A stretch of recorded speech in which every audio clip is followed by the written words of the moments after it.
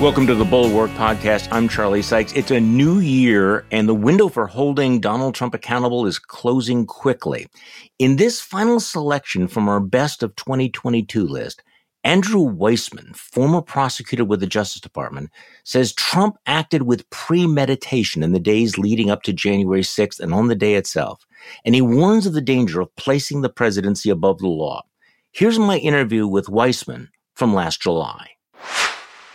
We are very fortunate today to be joined by Andrew Weissmann, a former Justice Department prosecutor. He was the lead prosecutor on Special Counsel Robert Mueller's investigation of Russian interference in the 2016 election. Also, the author of a critically important book, which I strongly recommend, Where the Law Ends Inside the Mueller Investigation. Andrew is now a professor of practice at NYU Law School and a legal analyst for NBC and MSNBC. So thanks for joining me today, Andrew. Appreciate it very much. Thanks for inviting me. So you wrote that Mark Short's testimony is relevant to a lot of different things, including the Inspector General investigation into Clark and Eastman, the pressure on Pence to not testify. The Department of Justice is trying to make a seditious conspiracy case against Trump that requires proof that there was obstruction of Congress by force, right? So The evidence of that threat of violence is key, and I think you made this point.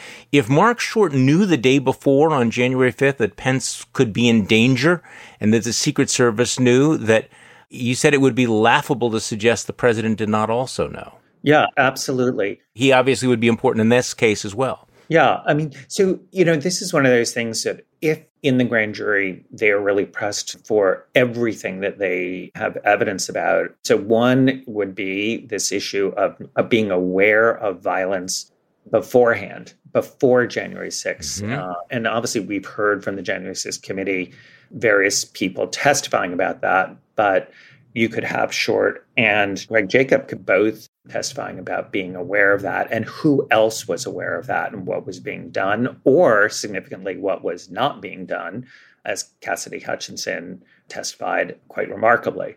They may also have evidence about the so-called fake elector scheme and what was being done there. They can have evidence about the scheme to replace the then acting attorney general with Jeffrey Clark. So there are a whole host of things that they could be aware of. And then maybe finally, the transcript of the president's statements on January 7th was released, what he said and what he crossed out and didn't say. But one of the things that was in that speech and was not crossed out was just a damn lie, which is on January 7th, the president says, I immediately called in the National Guard and law enforcement on January 6th. That's in the speech. It was not crossed out. And that means that it was premeditated to say something that was simply false.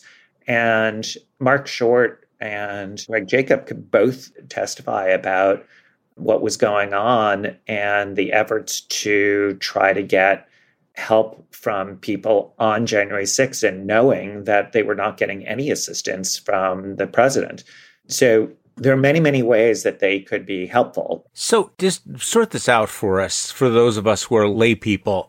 If it is the Inspector General who is pushing this, is the Inspector General pursuing criminal charges? Yeah, so that's a great question. So the Inspector General has limited jurisdiction. The Inspector General is there to examine DOJ or former DOJ officials, as well as people who may have aided and abetted or conspired with them. So the Inspector General would have the ability to conduct an investigation of Jeffrey Clark, since he was a DOJ official. And they could also investigate, and it appears they are investigating, John Eastman, on the theory that he was conspiring or working with Jeffrey Clark. That investigation can be criminal. They have that authority to do that. Very often, the Inspector General will do an investigation. If it's a significant criminal investigation, they will pair up with another agency, such as the FBI. When I was in the department and running the fraud section, we actually had a corruption investigation, and it involved the FBI and the Inspector General, and we just worked together and coordinated the investigation. It's not clear at all that that is what's going on here. We just have breadcrumbs and tea leaves to read because of the information about the Jeffrey Clark search and the John Eastman seizure of his phone and the litigation over that. But it appears that it's solely the Inspector General that is looking into that. So I want to get to the whole question about whether or not Trump should be charged, because obviously there's a lot of debate about whether he should be charged, what he should be charged for, and all of the missed opportunities we've had in the past, and this may go back for decades now, to hold Donald Trump accountable. That on so many occasions, there were opportunities to basically draw a line and say, okay, Mr. Trump, you have violated this law, this statute, you need to be held accountable. And time again, prosecutors in New York, local prosecutors, federal prosecutors, whatever, passed on it. Obviously, the Mueller investigation, the 2 impeachments. Talk to me about just the frustration and the danger of all of this, because it feels as if every time there is an effort to hold Donald Trump accountable and it fails, that he feels emboldened. And therefore, in some ways, the danger increases.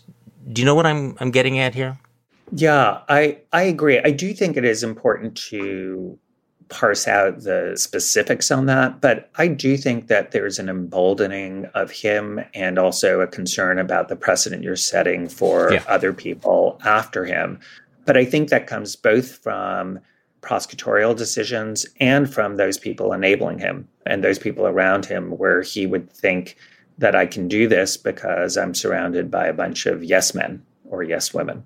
Mm-hmm. So I think it's both. But the reason I think it's important to maybe parse this out is, as far as we know, the Manhattan District Attorney's Office that did an investigation into financial dealings did an investigation, did as much as they could. I mean, we're told it's still continuing, but it may just be that there either was nothing there or there was not proof beyond a reasonable doubt. And so the system may have operated, unfortunately, for people who want to see an indictment the way it should. I think the Mueller investigation is somewhat different because there the findings were laid out sort of ad nauseum, if anything, sort of 400 pages of pretty turgid prose about various issues concerning the then president that included obstruction of justice. But as you know, under Department of Justice guidelines that we had to follow, we were not able to bring an indictment. But there was a decision that had to be made about what would happen when the president left office. And so I think it is fair to ask why that wasn't picked up after President Trump left office. My own view is that if you truly believe that the president and the presidency is not supposed to be above the law, that it's very, very dangerous when you do have sufficient proof of a serious crime committed while the president is in office, that it really cannot be the case that once he's out of office or she's out of office, that you say, oh, let's just let bygones be bygones. If you do that, the message you're sending is that the presidency is really above the law. And also, when you have something like obstruction of justice, what's the point of appointing another special counsel? Because the message to the president is you can actually obstruct and you're not going to be held to account. So I do think it is fair to see that as a missed opportunity. And with that, all of that history, I can understand why the public, and me included, are really concerned at this point that the prosecutors who are charged with investigating criminality relating to the events on January 6th are really doing a thorough job with sufficient backbone to go after any criminality. See, this is a really important point because one of the lessons that Donald Trump has internalized is the fact that justice can be obstructed, that obstruction of justice works, that it can be successful, that cover-ups can work, that he can successfully cover up the crimes. And so it's sort of turned around that old adage that it's not the crime, it is the cover-up. Because, I mean, we are seeing a cover-up in real time of the former president's behavior involving, the big lie and January 6th. And as you just pointed out, the evidence was laid out rather extensively about obstruction of justice, which I'm guessing that Donald Trump is sitting there going, well, I'm glad I did that because it works and I'll do it again. Yeah. So I think that obstruction, unfortunately, if it's not prosecuted, does work. And the message is to continue trying it. A good example is we don't know yet this whole story of what happened with the Secret Service texts. We don't know yet what happened with the call logs on January 6th at the White House. But it is conceivable that one or both of those things involve obstruction of justice by some person, maybe not every person, but some people, for instance, deciding we do not need those documents and nothing good comes from them. And, very often the beneficiary, is going to be, the target because that evidence is not there anymore. So I personally, when I was a prosecutor, always thought that what was deemed, quote, process crimes are very, very important to prosecute when you have obstruction or lying to investigators, because you have to deter that behavior if you're going to have a successful investigation. You wrote this widely discussed op-ed piece in the New York Times critiquing the way that it appears that Merrick Garland is going about this investigation.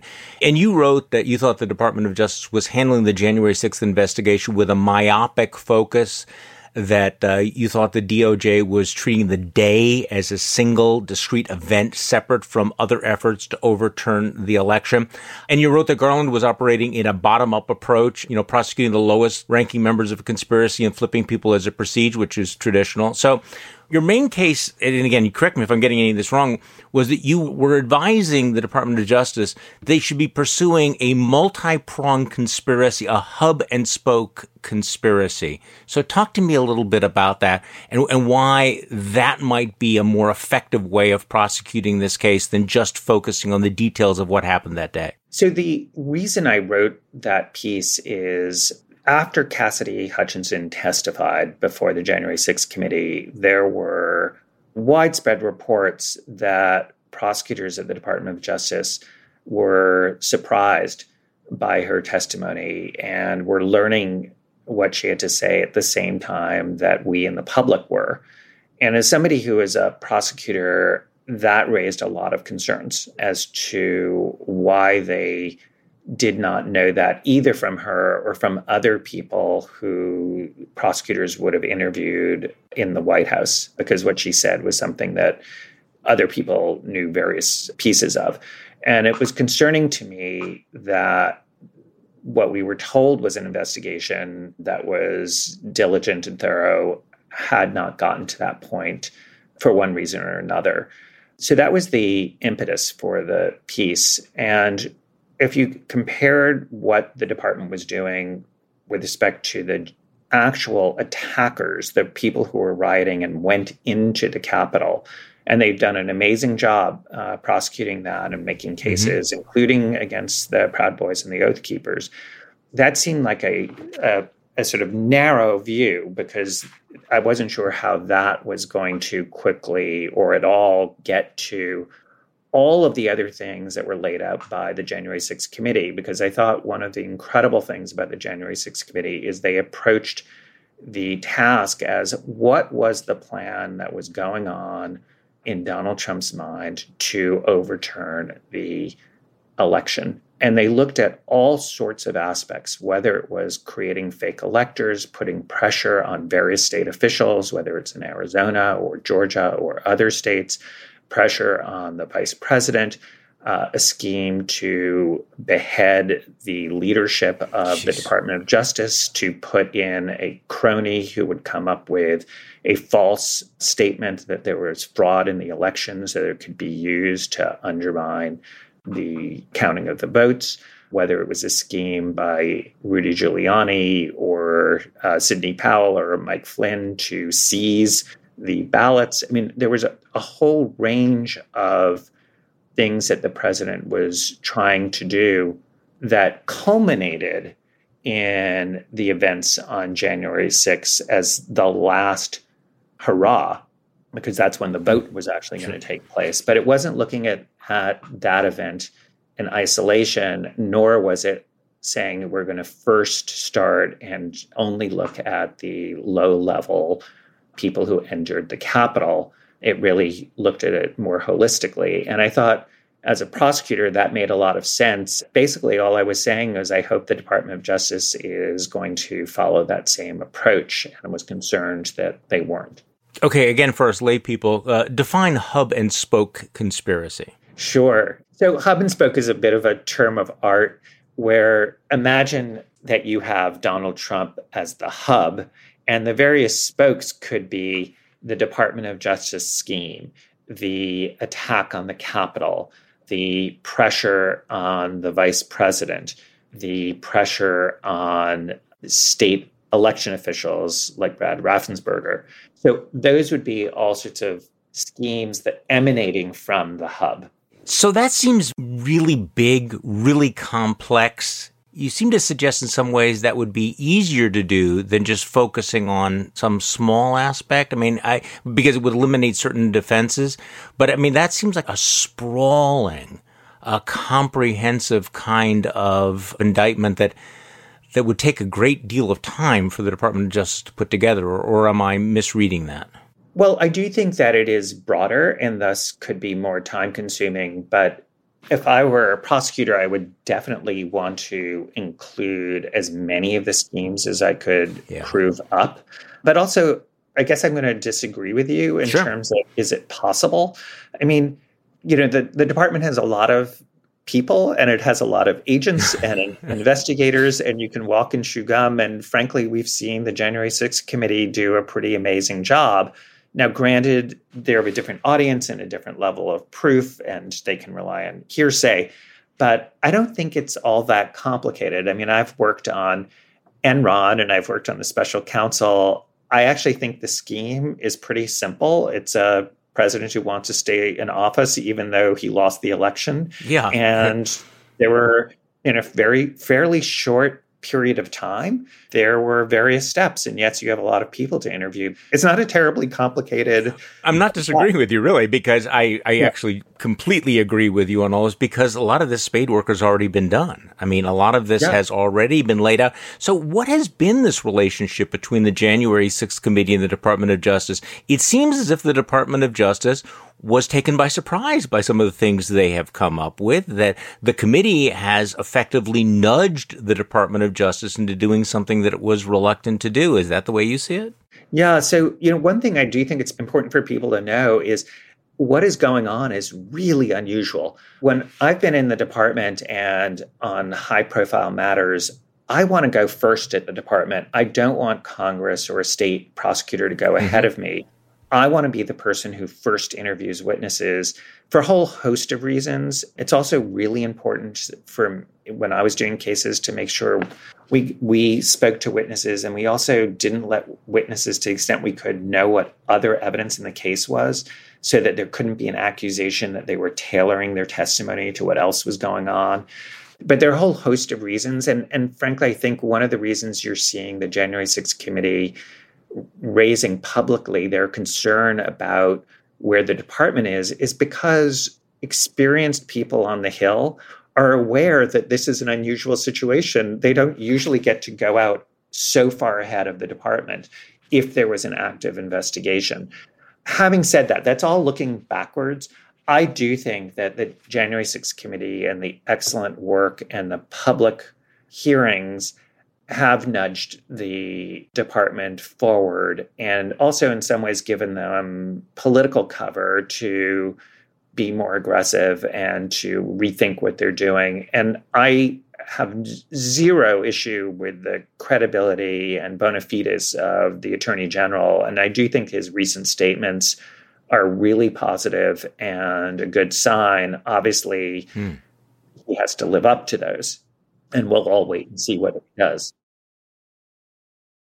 The reality is that as much as we think that it's important that the former president be held accountable, that presidents are not above the law, there are tremendous risks in bringing criminal charges, even if Merrick Garland thinks there's sufficient evidence. You were on NPR last week and said there was ample evidence to investigate. the crime of obstructing Congress. I'm trying to be sympathetic to Merrick Garland. I mean, I share frustration about how slow this has gone. But he's got to know that this is going to be the defining decision of his entire tenure in office, if not his entire career, whether or not to charge a former president of the United States. And there are multiple risks here, aren't there? There are risks that he would bring charges and Trump would be acquitted, or he would bring charges, Trump would be convicted, but the conviction overturned. And it seems almost certain that if he brought charges, it would further divide America. So try to get into the heads of the people in the Department of Justice, because they have to know that even if it's the right thing to do, that this will take a divided country and it will pour kerosene on the situation. And it may be worth it, but the reality is you have to go into it with your eyes wide open that this is going to create a massive, unprecedented political firestorm. So I think that is all true. I think it somewhat jumps the gun in terms of where we are. I'm a sort of very linear, boring lawyer. And so, what I do is I think of this as right now, the question before the department is having a thorough, competent investigation. Where that will lead and the decision that comes at the end of that it's not really ripe. But because we're in this forum where we can start thinking about what if hypotheticals, there's no question that it'll be a tough decision. But I guess there are a couple things I would point out. One, we would not be the only Democratic government that has brought charges against sitting and or former presidents, CEG, France, and Israel. So it's not unheard of. And I also think that while it certainly can be divisive, it also can be useful to have a trial in a court of law with a judge where evidence has to be presented and tested, where people can see what's going on. Essentially, it would be like the January 6th committee, but with many more rights to the accused to really test if this is going on, and for the public to see and make their own judgment. And then the final point is, while there are all of those risks, something that you mentioned at the outset, it's important to remember the risk of not going forward. If you have significant evidence of a president trying to undertake a coup and undermine democracy, what is the risk of not going forward?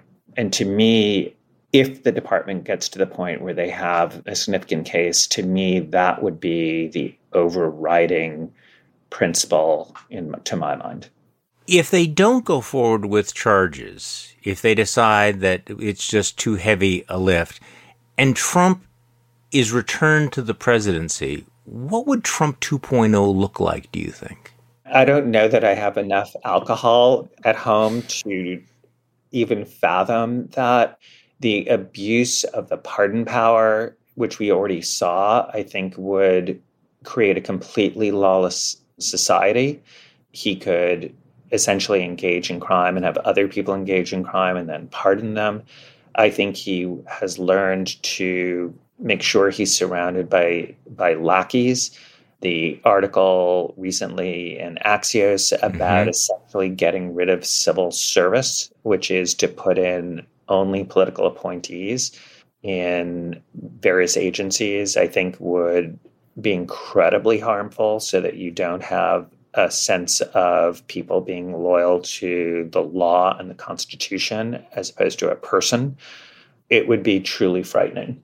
I don't think that's an exaggeration, by the way. What would his Department of Justice look like? I guess the question would be, we've gotten this picture of members of the Department of Justice who are Trump appointees in Trump 1.0 standing up against him before January 6th. But in Trump 2.0, who would be there? Who would be in the Department of Justice? Who would take those jobs? And what would happen to the career employees? Well, I think one way to think about that is that Attorney General Sessions was essentially booted out because he understood that the role of the Attorney General in the Department of Justice was to be independent of the White House and For instance, when the president said we really need to go after more Democrats and essentially fewer Republicans, he knew that that was wrong. But he was replaced by Barr, and Barr did the president's bidding in all sorts of ways, including with Michael Flynn taking a position that was just completely, in my view, improper and unethical, providing him a benefit that was not being provided to anyone else, and taking a position on the law that the department was simultaneously saying was not the law in other cases. They sought a lower sentence for Roger Stone when they never would have done that for anyone else. So Barr really took the department down the road of just being a lackey. But as we've seen, even he had his limits in that he was unwilling to engage in the overthrow of a democratic election. There was some limit on what he would do.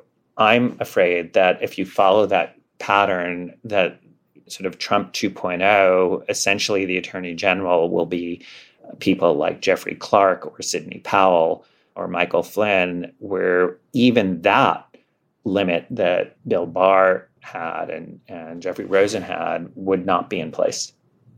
Well, I think that's one of the lessons that Trump would probably think that he had learned, that he has to have the loyalists, that he can't have anyone who has any sense of independence in those positions. And of course, in 2.0, he would never face the voters again. He would know that he would never really have to face legal consequences because he could use the pardon power. I'm just interested in the kinds of lawyers who would staff, and I think you're right about this, who would staff the Department of Justice, and the willingness of a Republican Senate to confirm those nominees. I mean, there is, of course, the check and the balance, but we really haven't seen a willingness on the part of Republicans in Congress to exercise a veto. And you can imagine what the political environment would be like in 2025 with a returned Donald Trump and a Republican majority in Congress. I agree with you.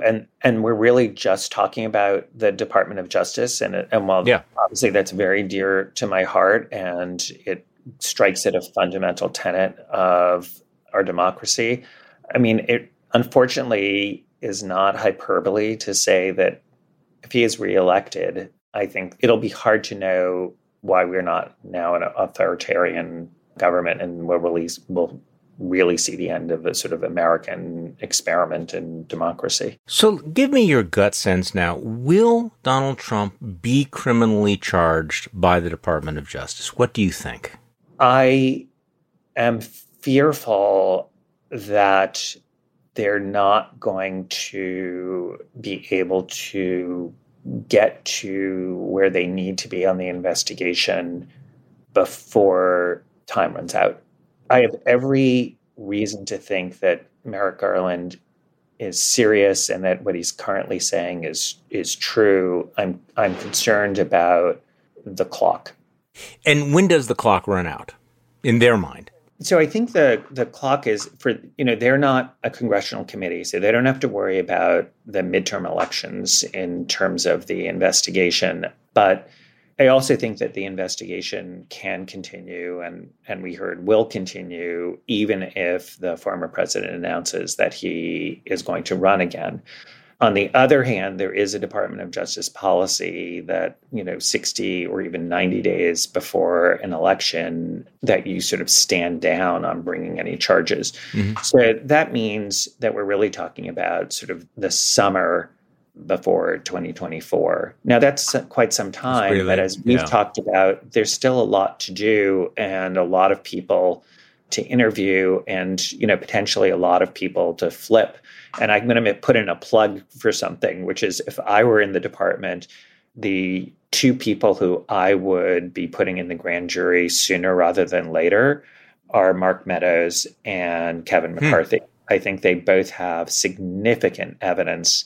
It's not at all clear that they would take the Fifth Amendment. I also think the department could, if they couldn't make a criminal case on, let's say, Mark Meadows, they could also immunize him and get his testimony. And I just think if you're trying to advance this and you're worried about the clock, both of them have significant evidence if you are thinking about a case against Donald Trump.